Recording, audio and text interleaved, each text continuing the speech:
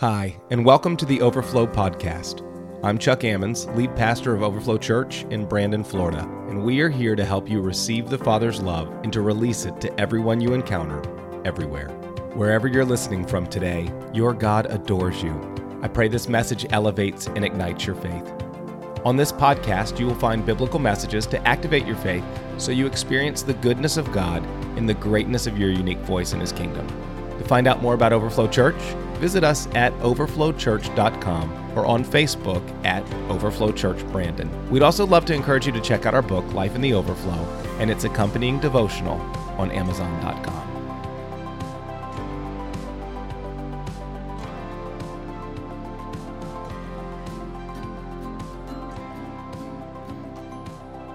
Well, good morning, Overflow Church.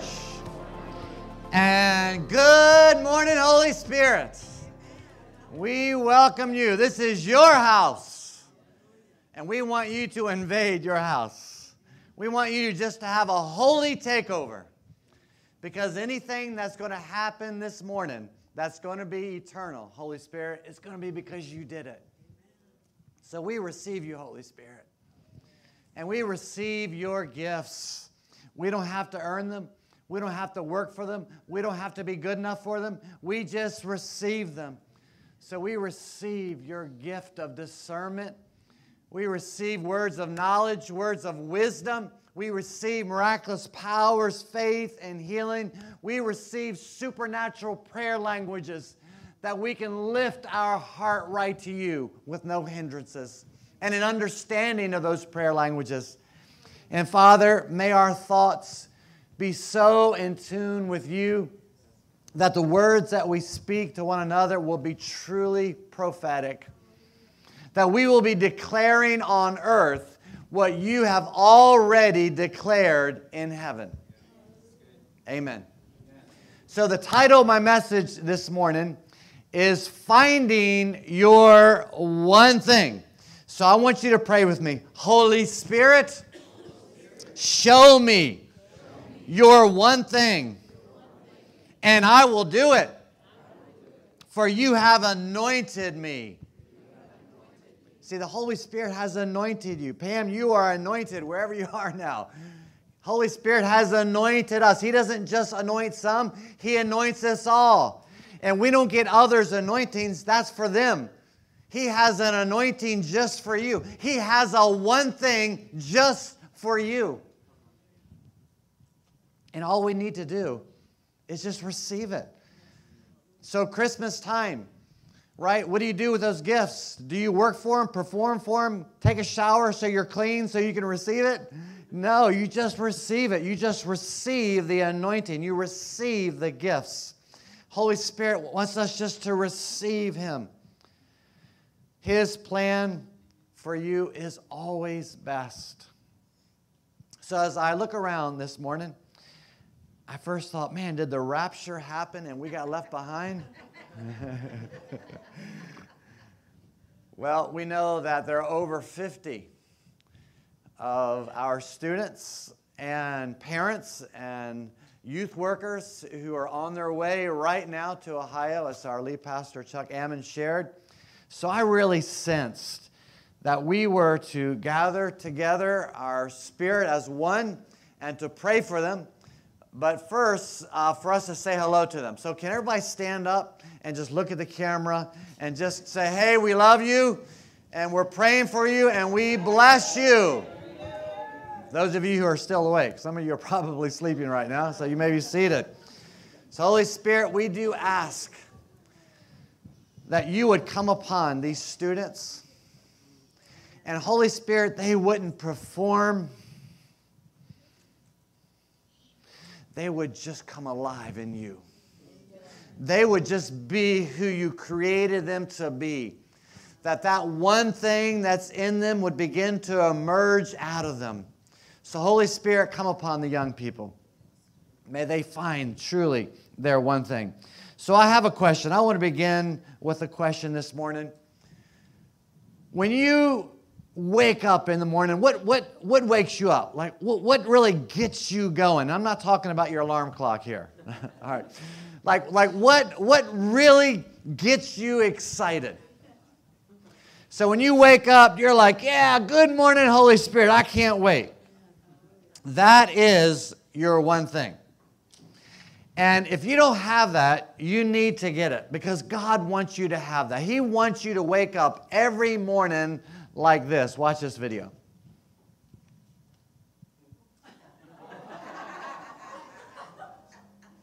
I just want you to see yourself. That's how the Lord wants you to wake up. So excited. Just bouncing around. We are Overflow Church. Say that. We are Overflow Church. Say, I am an overflower. That's overflowing. Would you say that's overflowing? John 10:10. Jesus made a declaration and a promise to you and I. He said, I have come, my very existence upon this earth is so that you could have life abundantly, life to the fullest, life in the overflow. I would say that turtle was experiencing life in the overflow. And you know, when you know your one thing, when you know what God has designed for you, what He has gifted you, your personality, your talents, even your experiences are shaped around this one thing that He has created for you to do to bring Him glory. Because it's all about Him. See, it's not for your glory. It's for His glory. But it's your glory that gives Him glory. So He wants you to know your one thing. So Isabel, she shared some of the context of our passage we're going to look at this morning in Luke chapter 10, verse 42, where Lazarus invited Jesus over for dinner. Can you imagine inviting Jesus over, having Jesus over at your house for dinner? And you're going to respond a little differently than the next person in your household. Martha, she was a perfectionist. She was a server. She was a get-her-done person. And do you know that Jesus loved Martha as well? Because otherwise, no one would have eaten. And the house would have been a mess. It wasn't that Martha did anything wrong. It was that she took her eyes off what her one thing was, and she put her eyes on what someone else's one thing was. And don't we do that? And all of a sudden, we want their one thing because maybe it looks better. Maybe it shines greater. Maybe it has more glitter. So Martha, in getting ready for Jesus to come, she just wanted everything perfect. And so she drafted Mary to help her. And all Mary wanted to do was just sing and just worship and get ready for Jesus to show up. So when Jesus showed up, Martha continued to clean and put things in order. Mary went right to the feet of Jesus, where her older brother, her big brother Lazarus was, and where the other disciples were, the other men.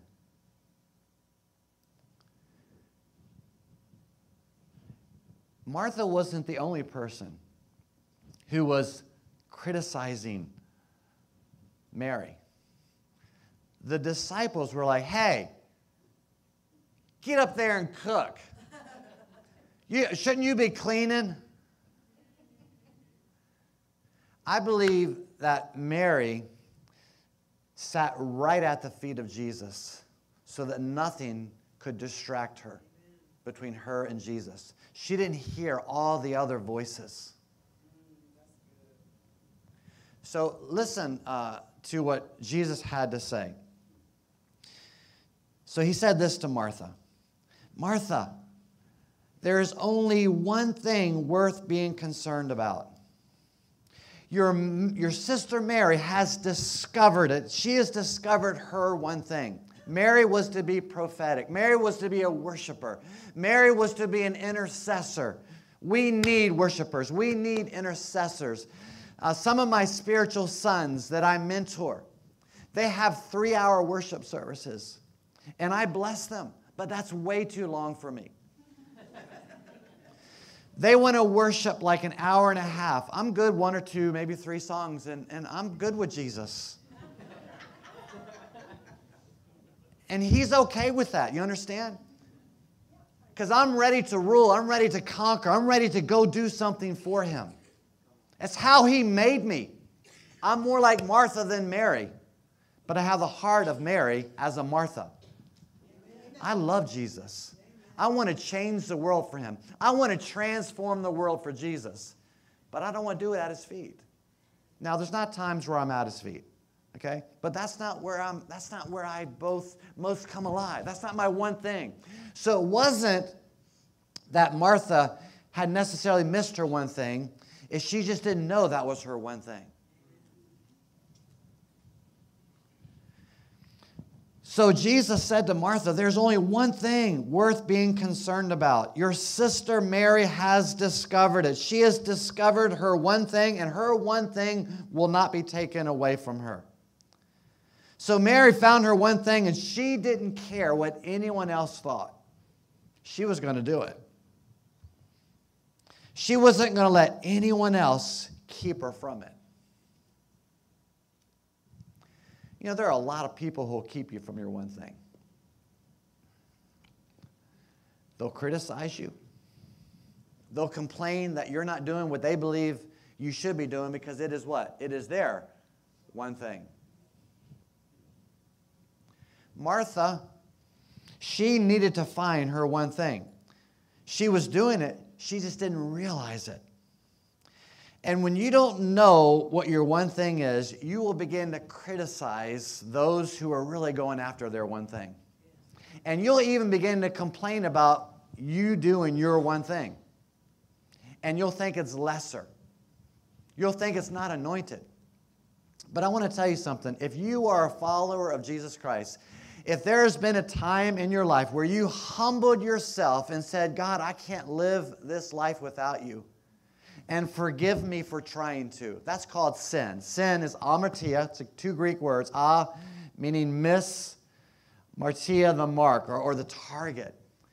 When we try to live our lives apart from Jesus, we miss the target. And we'll never know our one thing. So, Martha should have just stayed in her lane and felt great satisfaction at cooking a meal for Jesus. Can you imagine cooking a meal for Jesus? Providing an environment that would welcome Jesus? Don't you think Jesus was pleased with Martha? It wasn't what Martha had did that was wrong. It was what she had said about Mary. I heard a great definition of a Christian fanatic. A Christian fanatic is someone who loves Jesus more than you. Isn't that what we'll call, they're a fanatic. See, Christian fanatics, they make us uncomfortable because they're running after their one thing. And it reminds us that we're not.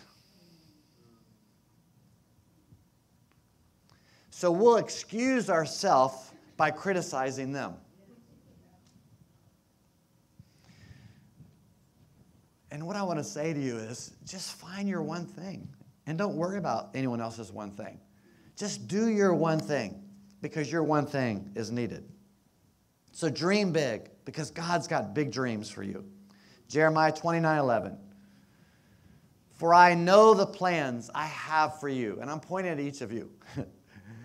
For I know the plans, the Lord says, that I have for you. Plans to prosper you, not to harm you. He's not holding anything back on you. God's not anointing Ken Ackerman, but He's not anointing you. He has anointed you. By your very name, Christian, it means you're an anointed one. For I know the plans I have for you, declares the Lord.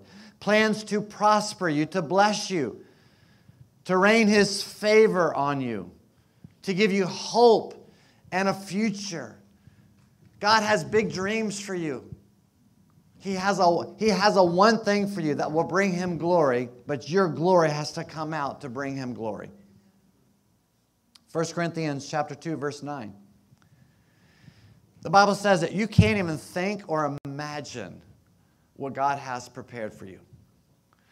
No eye has seen, no ear has heard. It's only in heaven. It's so heavenly that you can't imagine it. So Robin and I, we had our 40-year wedding anniversary, which in itself is a miracle. And those of you who know me well know that is a true statement. For Robin to put up with me, Jonathan, 40 years. Nicole understands this. For Robin to put up with me for 40 years, that's a miracle. She was anointed to put up with me for 40 years. And that's not the only thing she was anointed for. Anyway, so we went on our 40-year anniversary. We went on a cruise to Jamaica. And while we were in Jamaica, of course, you know, they want you to stay in that main city there. What's the main city there, Ken, that you go to with the boat? They have everything's perfect. It's the capital. So anyway, this place is just, everything's immaculate. The buildings, the hotels, everything's immaculate. But we wanted to go see a waterfall that was in the interior. So we got on this bus. And Jamaica is poor. Everyone else is poor. It's only that 10%, but 90% is poor, poverty. So we were on the bus, and on the way, we passed this store right next to a house. And this is it right here. And he named his store Walmart. You know, he didn't spell it right. But you know what? Here is a man who said, you know what? I'm going to think small. I'm going to start small, but I'm going to think big. I'm going to dream big, and I'm going to move with the movers. You need to find the movers. Those who want to empower you, who want to believe in you, who want to come alongside you, who want to help you with your one thing. Stay away from your critics. Don't listen to them. And don't listen to the people who will complain about all the things that you're not doing. Build your Walmart, even if you have to start like this. But just start somewhere. You know, your one thing has to begin somewhere. So start small, think big, and move with the movers. So God bless you, Walmart man. I'd love to come back and see that store grow. The Apostle Paul, he found his one thing. Philippians chapter 3, verse 13. This is so key because you can find your one thing and then get distracted from your one thing. I've seen a lot of people get distracted. They started on the path and they got distracted. They got discouraged. So Paul said in Philippians chapter 3, verse 13, the one thing I do, forgetting what is behind and straining toward what is ahead, I press on toward the goal, toward the one thing, to win the prize for which God has called me heavenward in Christ Jesus. See, Paul found his one thing and he was focused on it. And nothing was going to deter him, distract him, or hold him back, not even his past. And Paul, who grew up as Saul, had a sordid past. And he thought he did it for God. He was arresting families, men, women, and children, throwing them in prison. Some were killed. Don't you think that there were people who were reminding Paul of his past? Don't you think the enemy was reminding Paul of his past? Do you think when Paul wrote these words, the one thing, I'm focused on the one thing, do you think there was a reason why he was focused on the one thing? Because people were continually trying to remind him of his past? There are a lot of people who are not fulfilling their one thing because they're allowing others to turn their focus to their past. But you know that Jesus doesn't even know your past? if you believe the Bible. The Bible says that God has taken our amartia, our sin, where we've missed the target, and He's thrown it in the sea of forgetfulness.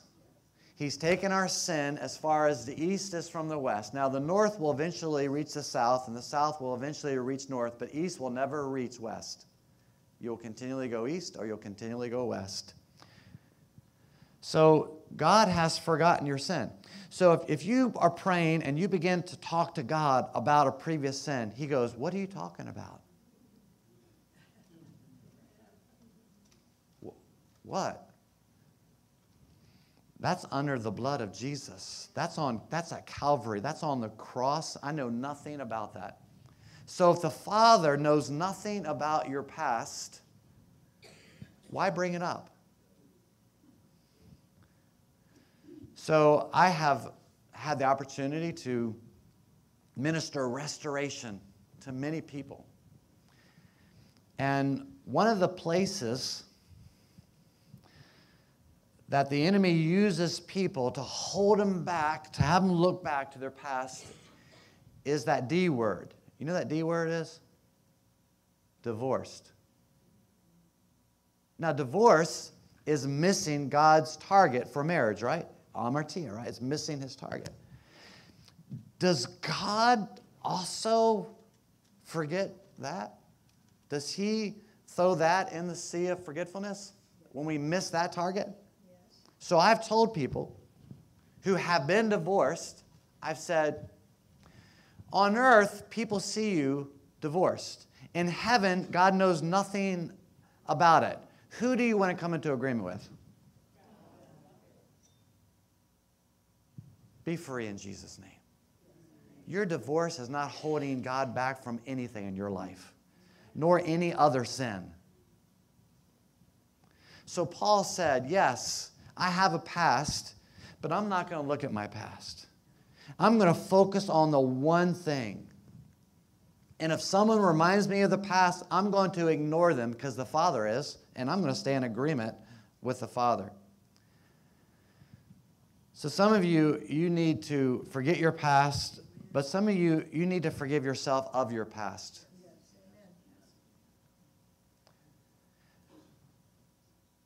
Last night, Rob and I, we have time together each night, and we read together, and as I'm preparing this message, and I'm going to share my testimony of God showing me my one thing, it reminded me of something that I did, and I was broken. It just hurt me all over again. It's like I was there again, and Robin doesn't even have a clue.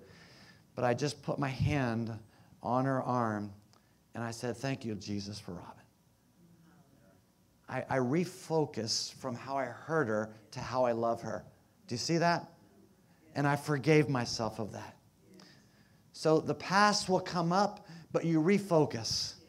Refocus, forgive yourself, refocus, because I'm not that person anymore. And that person is behind the cross now. He's dead. So I can't keep holding him accountable. He's a dead man. And I would never do that again. If I could go back, I would undo it. That shows that is a dead man. Some of you need to forgive yourself. Some of you need to forgive others. There's others who are holding you back from your one thing. You need to forgive them.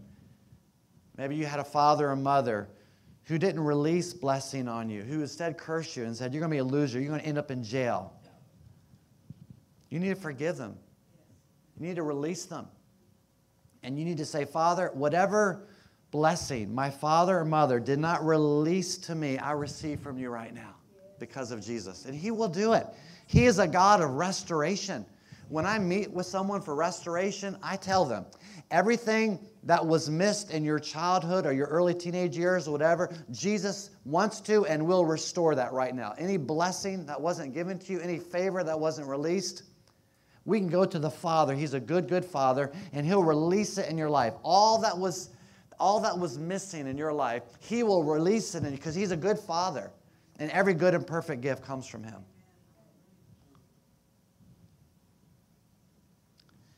So have you discovered your one thing?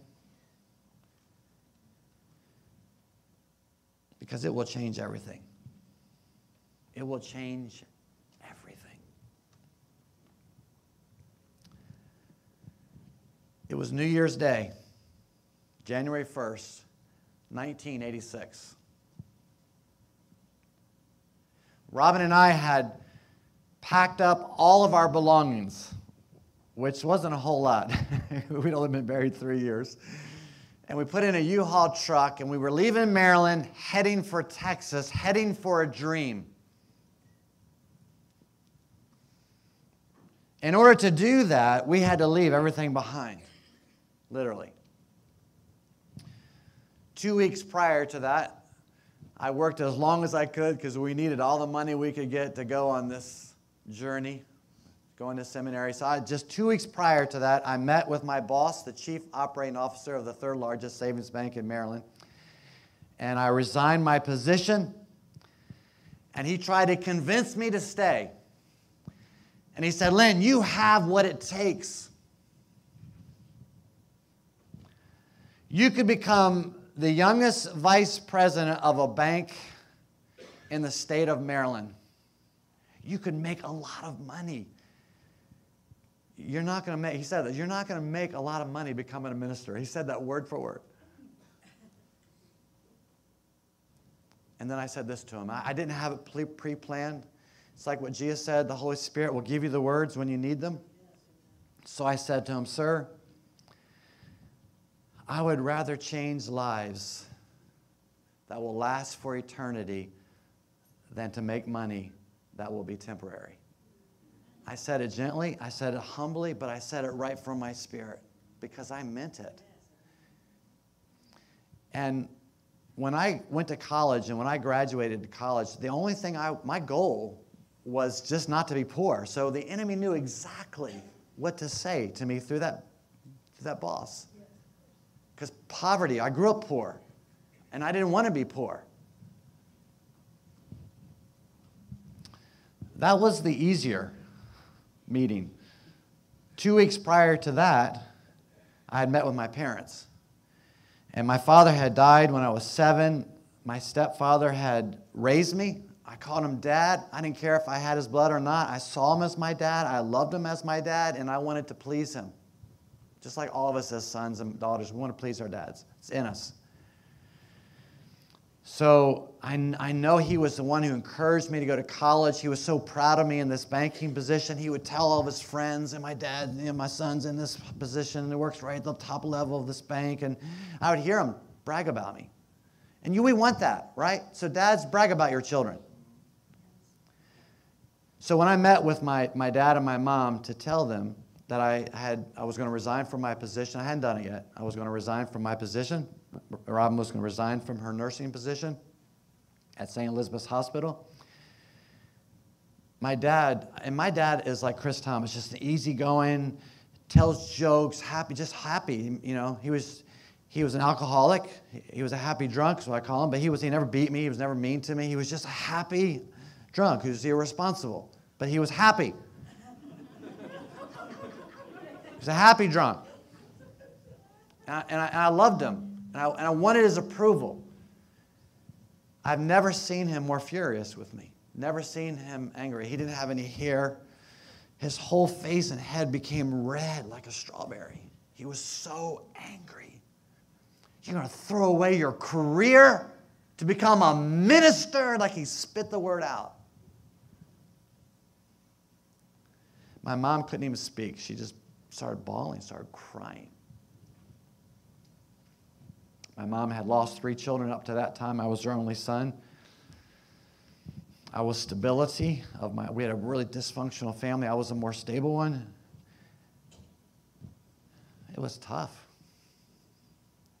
But that was nothing compared to having to tell Robin's parents. I was taking their firstborn daughter to Texas and was not planning on coming back to Maryland. So, you've heard the saying, they grew up on the other side of the tracks. So Robin grew up wealthy. Her dad at one time was in Business Week, front pages. He was a mortgage banker. Front cover, very wealthy, lived in a country club. So when I met with Robin, with her parents, they were just disgusted with me. Just disgusted. And said, your children are going to be poor. They're going to run around barefoot in their underwear, living in a shack.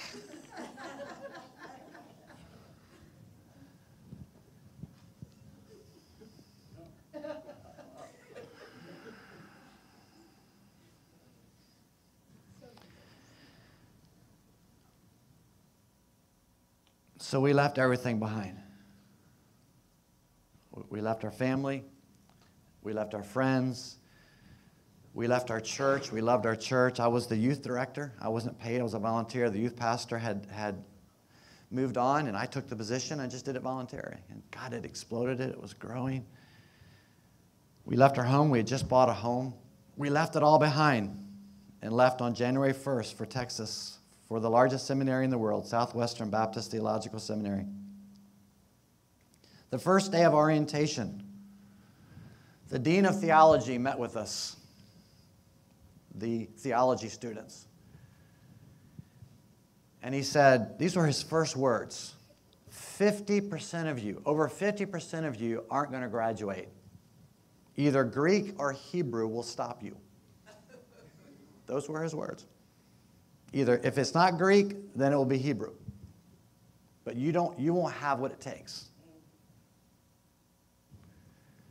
And then he said, of those of you who do graduate, which will be less than 50%, only 40% of you will ever become full-time lead pastors.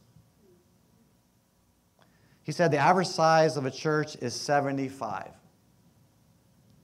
So most of you will become bivocational pastors, and some of you will never be paid. You'll just be a volunteer pastor.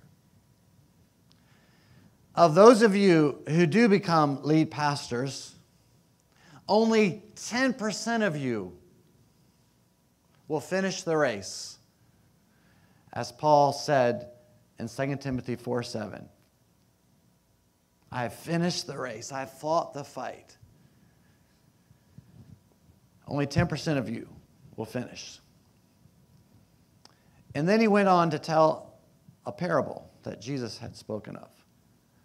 He said, what king, before he goes out to battle, does not count his troops to determine whether he can win or not?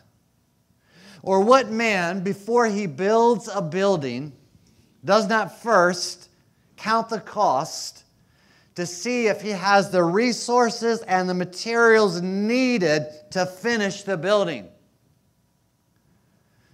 So this dean of theology, who had seen a lot of students who were called by their mamas or their papas or their great uncles or their grandpapa and not by the Lord Jesus to be a lead pastor, was trying to let us know right from the very beginning, count the cost.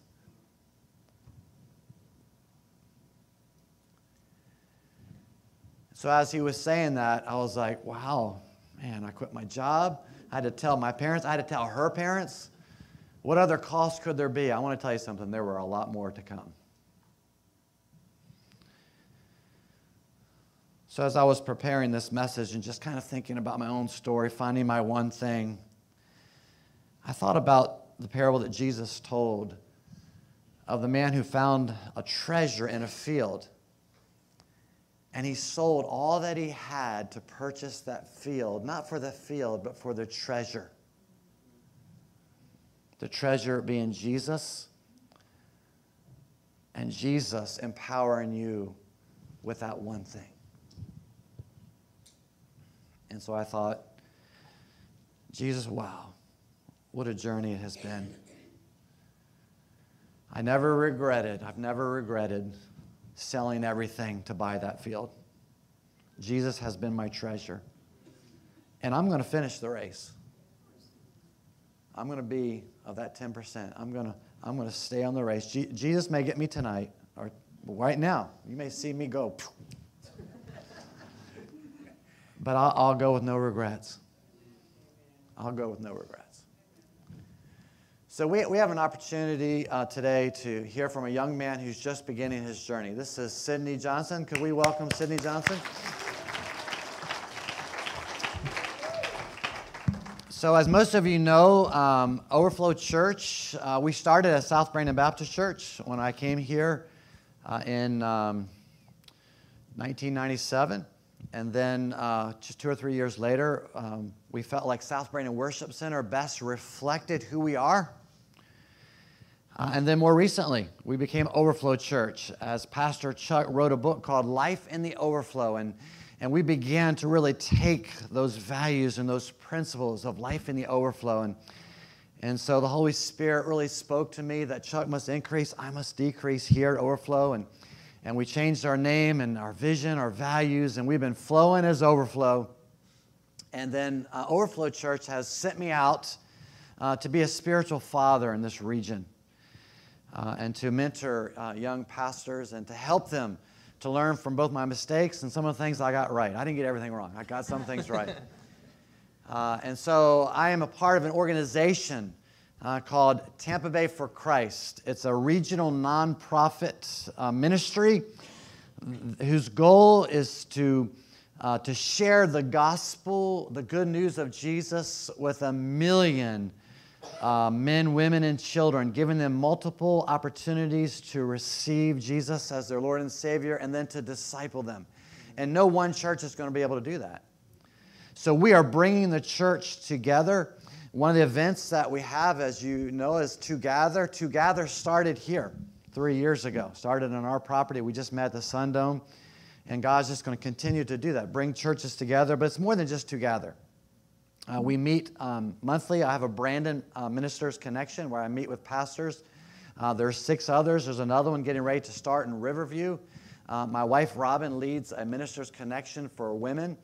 So God is really doing some remarkable things from Overflow Church. It's amazing. So do not despise small beginnings because God is a big God.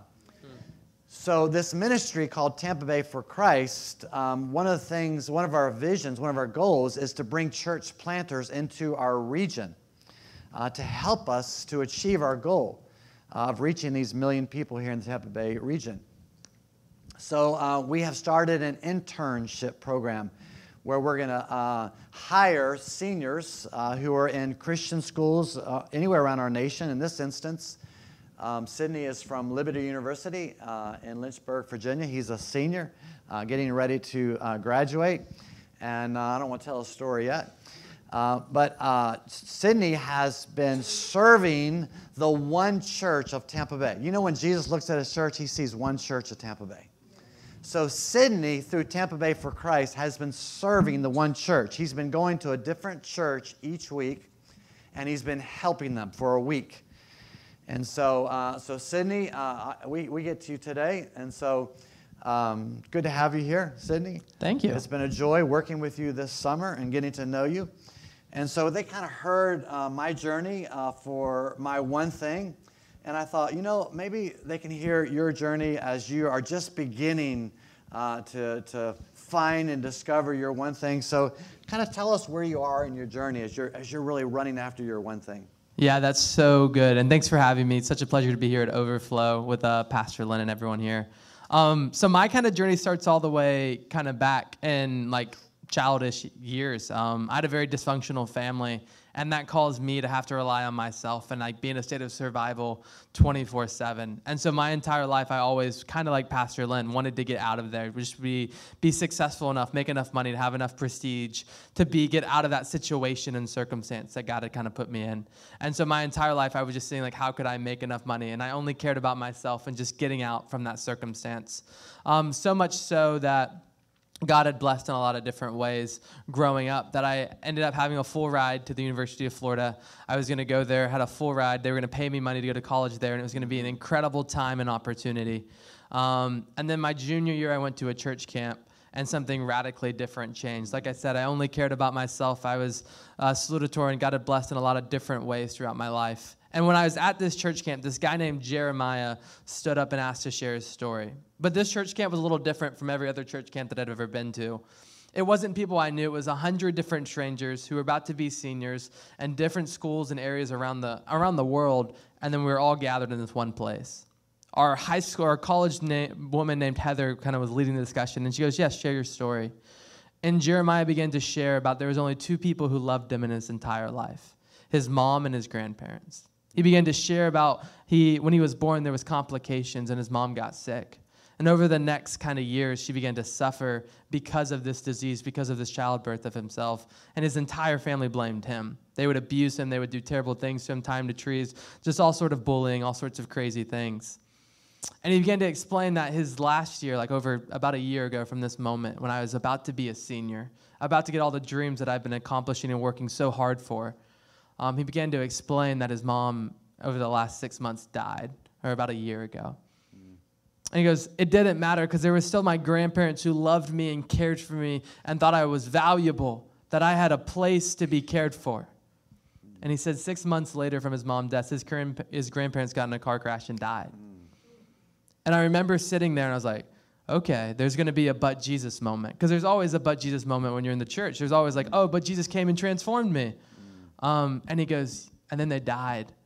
And he realized that not a single person on the entire planet cared if he lived or died, that he was not valuable or loved at all.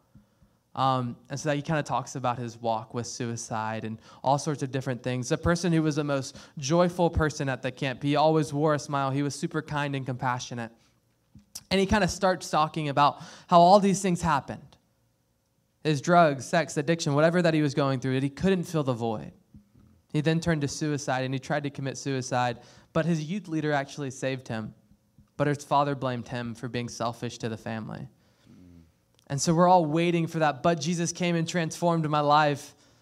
And then he explains that he decided to join the U.S. military to go out to Afghanistan, and he picked the highest risking mortality rate job because he's going to die for his country, because then it's not suicide, it's patriotism.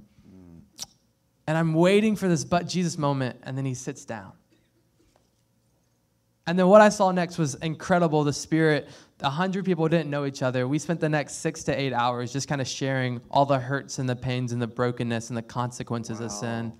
People started explaining they were addicted to drugs, to alcohol, to sex. Leaders started confessing things where it was like, you probably shouldn't be a leader, but you're here. It was craziness. And they started sharing this. And these 70, 80 people I've never met in my life who looked like they had everything together were broken in despair. It was a moment where Jesus was like, your life is so much bigger than you, Sydney, or the amount of money you can make, the amount of pride or accumulation of success you can have. There's something way more important. So as a Christian, everyone's one thing is the gospel, that we believe the gospel is sufficient, that it's powerful enough to change lives. Only Jesus can do that.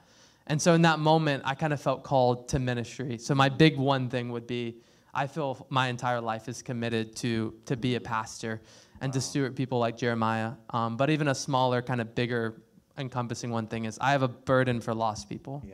I have a burden that every man, woman, and child may encounter the risen and resurrected Jesus Christ and give it ample opportunities to do that. Because people are broken all around us. Jeremiah is a great example of that. But yeah, so that's kind of my big one thing. I love lost people. So I'd much rather talk to lost people than save people. I'm the abnormal person in the church, I know. But that's my passion. Yeah, and you do it well. I've had I appreciate that. To just spend time with you. Yes. So, Sydney, so I kind of shared some of the obstacles, some of the things that I had to give up. Some were good things. I was in my sweet zone, my joy zone I loved my banking job. It wasn't like I gave up something I hated. I loved it. I was good at it. I have a mind for money. So there were things I had to get. We just bought a home, left our family. So, we have to, Jesus said if anyone wants to live, they got to die, which means you got to live your life with your hands open. You're not holding on. Whatever you hold on to, it's going to eventually rip out your hands. So what has been, I know you're young, you're 21, right? So it's 22. 22, sorry about that. Missed it by a year. So what have you seen so far that you've had to sacrifice to chase this one thing that God has called you to? Yeah, I think the biggest thing is every day I have to wake up and sacrifice my own comfort or convenience or what I believe I should be doing, and like my own pride and arrogance, and just be like, Jesus, I'm yours. I'm a living vessel. I'm an ambassador of God. That's more important. That's my identity. But like some more bigger things in my life. Strategically, like number one, not going to the University of Florida. That's a big deal. Yeah, so like I had a full ride. I was actually gonna get paid there. And like fun fact about me, I don't get anxious about anything but money. And so they were like, now I have to go to Liberty and pay them and then take out student loan for me to go to a school that I don't even really want to go to when my best friend and I were supposed to room together. So it's supposed to be like this nice comfort, convenient. And I had to kind of say no to that and say like, God, you have a plan and a purpose. And then specifically once I graduated undergrad, so I'm working on my master's of divinity. After I graduated my undergrad, I was running from my calling. I was going to go to a lawyer. I had taken the LSAT. I got everything ready to go to law school. I had done all the stuff that I needed to do. I was running from that calling until I finally submitted. And I turned away from a luxury like law career. Again, I was going to go to the University of Florida, oddly enough. And I ran to like seminary. It was something that was super hard for me to do, to give up being successful and famous. Specifically at that time, which you don't know this, is I had a girl that I was very serious with, and her big thing is she didn't want to marry a pastor. And so like for me, giving up that meant like someone that I loved dearly. And so for me, there's kind of those two college decisions, and then also Brooke was her name, but she's super sweet. So you've already had to do what Jesus said about counting the cost, and whatever your one thing is, and your one thing isn't necessarily being a pastor. You just happen to have two pastors here. Hello. Yeah, your one thing, like for my wife, her one thing was to be a nurse. So she has served a nurse at St. Elizabeth's Hospital. That's where John Hinckley, who shot Ronald Reagan, was in that hospital. And she's served on a cancer floor as a head nurse there. She's been a nurse practitioner. She's worked at the emergency room here in Brandon. Now she's a professor. Now she's making disciples of nurses. So, that's her one thing, and that's what gets her up in the morning. That's what she loves to do. She wants to see people healthy in their body, soul, and spirit. So your one thing is not being a pastor. There's a one thing that God's created you for, that you are best at, that you're going to bring glory. Your glory is going to shine to the Lord. So you've already had to count really some of the costs, given a full ride at University of Florida and being a lawyer, a girlfriend that you love. So you've been serving here now since May, right? Yes, sir. The One Church of Tampa Bay. And so I think your first event I met you was at Together at the Sundome. So just kind of tell us, from an outsider, what are you seeing God doing in the One Church of Tampa Bay? And then share one highlight that you've had personally during this internship. Yeah, that's a really good question. God's doing something unique, and I think you guys have heard this time and time again, in Tampa Bay, where the pastors and the leaders, and also just a congregation of the Christians in Tampa Bay, there's a spirit of collaboration, where it's less about the castle of Overflow or Abilene or whatever your church name is, and it's more about the kingdom of God. Where everything that they look for is less about like, hey, how do we build up our church buildings or the amount of bodies are in chairs, but it's all about, do people know Jesus? Like the overarching question of like, if our church grows but our city becomes more and more lost, is that a win for the kingdom of God? And that sort of like kingdom mindset, that kingdom perspective, that refocusing, as Pastor Lynn talked about, is something that the pastors of Tampa Bay do so well, as long as with the congregations. And the sort of unity and oneness that I've experienced from all the key leaders and pastors of Tampa Bay is something unique. It's something to be sought after, and it's something to be encouraged, equipped other pastors in different regions geographically to embrace. The way that they work together is something that's very rare. And so you guys have something special here. And that's something that God's doing there, that spirit of collaboration, even in all sorts of areas. And the different cross-denominational thing is unheard of. Like we have Southern Baptists to Pentecostals to name a denomination, and they're all working together, that they can agree on this one thing, that the gospel changes lives. Mm-hmm. And that we want every man, woman, and child to know the gospel and have an experience to interact with that. Mm-hmm. It's crazy, that sense of unity, that we can disagree on secondary issues, because we're all going to eventually share heaven one day, as long as we all agree that Jesus Christ is the way, the truth, and the life. That sort of unity is unheard of, and it's something to be admired. So that's been kind of my biggest kind of observation. especially even cross-racially. Like the unity that we have there is something that's incredible. And then for me personally, part of my responsibilities this summer has been missional communities. And so I have like a small group who meet in Ybor and another small group who meet at USF.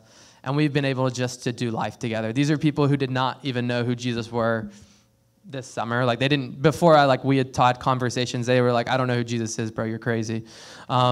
And then so over the summer, we've been able to like intentionally just pursue them. We call these words pre-Christians, people who have maybe never encountered Jesus but are interested. And so for the last kind of 10 weeks, we've been able to play basketball and pickleball and do life with them incarnationally to be Jesus's to them. And I've got to see a couple of them give their life to Jesus and kind of commit the rest of their lives to him. And it's special when a youth does that because they have an entire life to follow Jesus. That's right. So that's been kind of my favorite part. And I can kind of give you a couple of their names. But that's been my favorite part, is just seeing people who never even knew or heard of Jesus kind of transform their lives. Yeah. So I was in the back prayer room with Sydney and, just continuing to hear his dreams. And he really feels like God wants to call him back to Tampa Bay area to plant a church. So can we, as representatives of the Tampa Bay, the One Church, can we receive Sydney Johnson as a church planter to our region? Thank you. So I had an opportunity to pray over Sydney, but I'm really sensing that Overflow Church is to pray a blessing over you. Overflow Church really is apostolic. We have a spirit of sending and seeing God do some wonderful things. So let's pray for Sydney as a church and just release what God has for you. He may place something very specific in your heart to pray for Sydney. So let's just take a couple moments just to be quiet and just begin to pray for Sydney. You've heard his story. Come into agreement with what heaven is declaring over Sydney.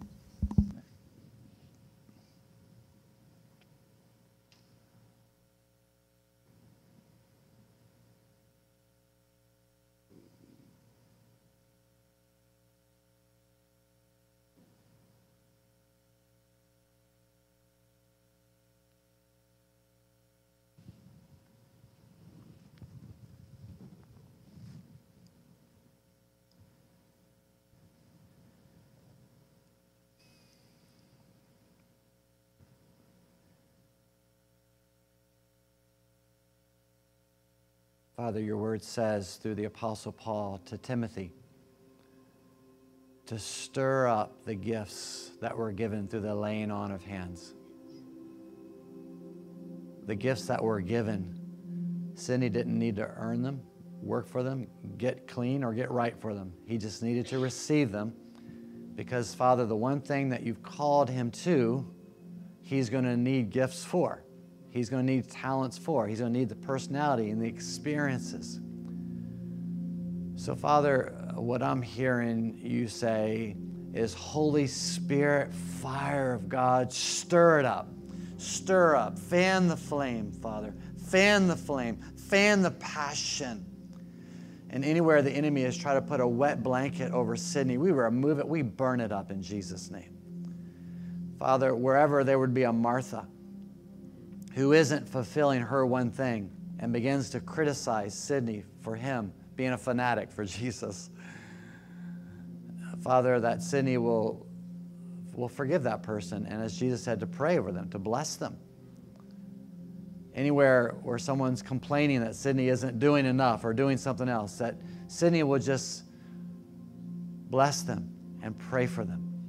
But he won't become distracted. He won't become deterred. He won't become discouraged. He'll stay, as the Apostle Paul said, he'll stay focused on that one thing, that heavenly calling that's upon his life. So we receive Sydney Johnson. We, as representatives, as a church in Tampa Bay, we receive Sydney Johnson as a gift from you, Father, to plant a church in Tampa Bay. Amen. Can we give it up one more time for Sydney? Thank you so much, Sydney. So if you would stand with me, I have 2 homework assignments for you today. Yes, I know, it's summer. You're going to like my homework assignments, all right? So the first one, obviously, has been my message. And that is, if you don't know your one thing, don't be like Martha and start criticizing those or complaining about those who do. Find your one thing. And then I want to encourage you to join a missional community if you're not in one. If you're in one, share with your missional community this week. Next time you meet, share with them what you believe is your one thing. Have them come into agreement with you.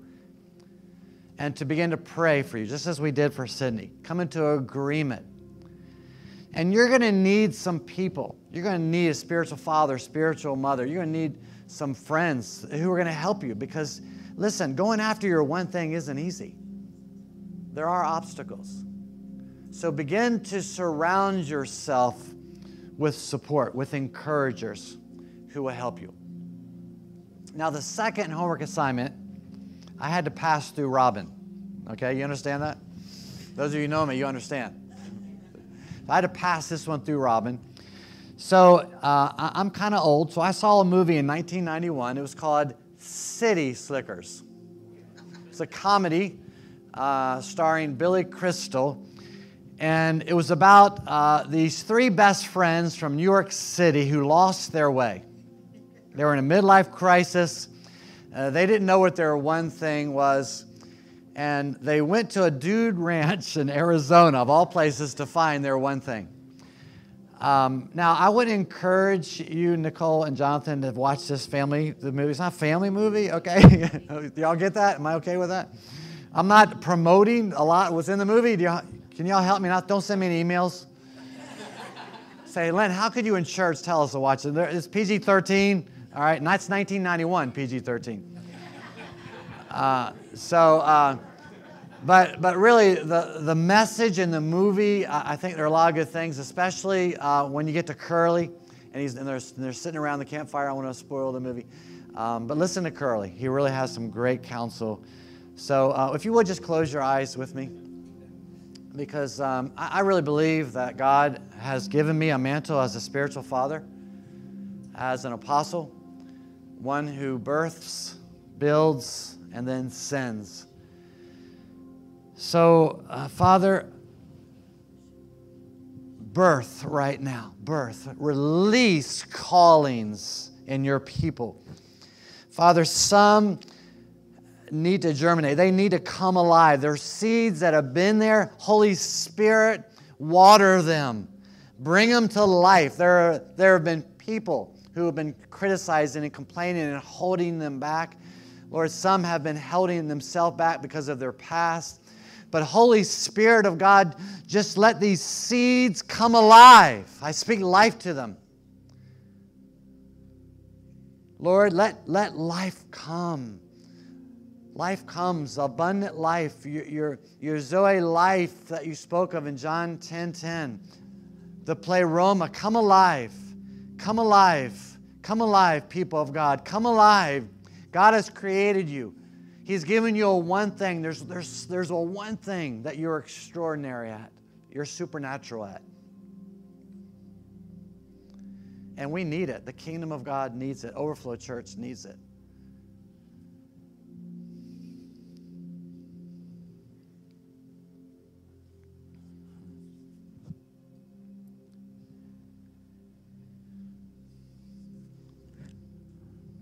Holy Spirit, you give life. You anoint us. Say, I am anointed. I am anointed. I don't need to ask for it. I don't need to want someone else's. I have it. God has anointed you.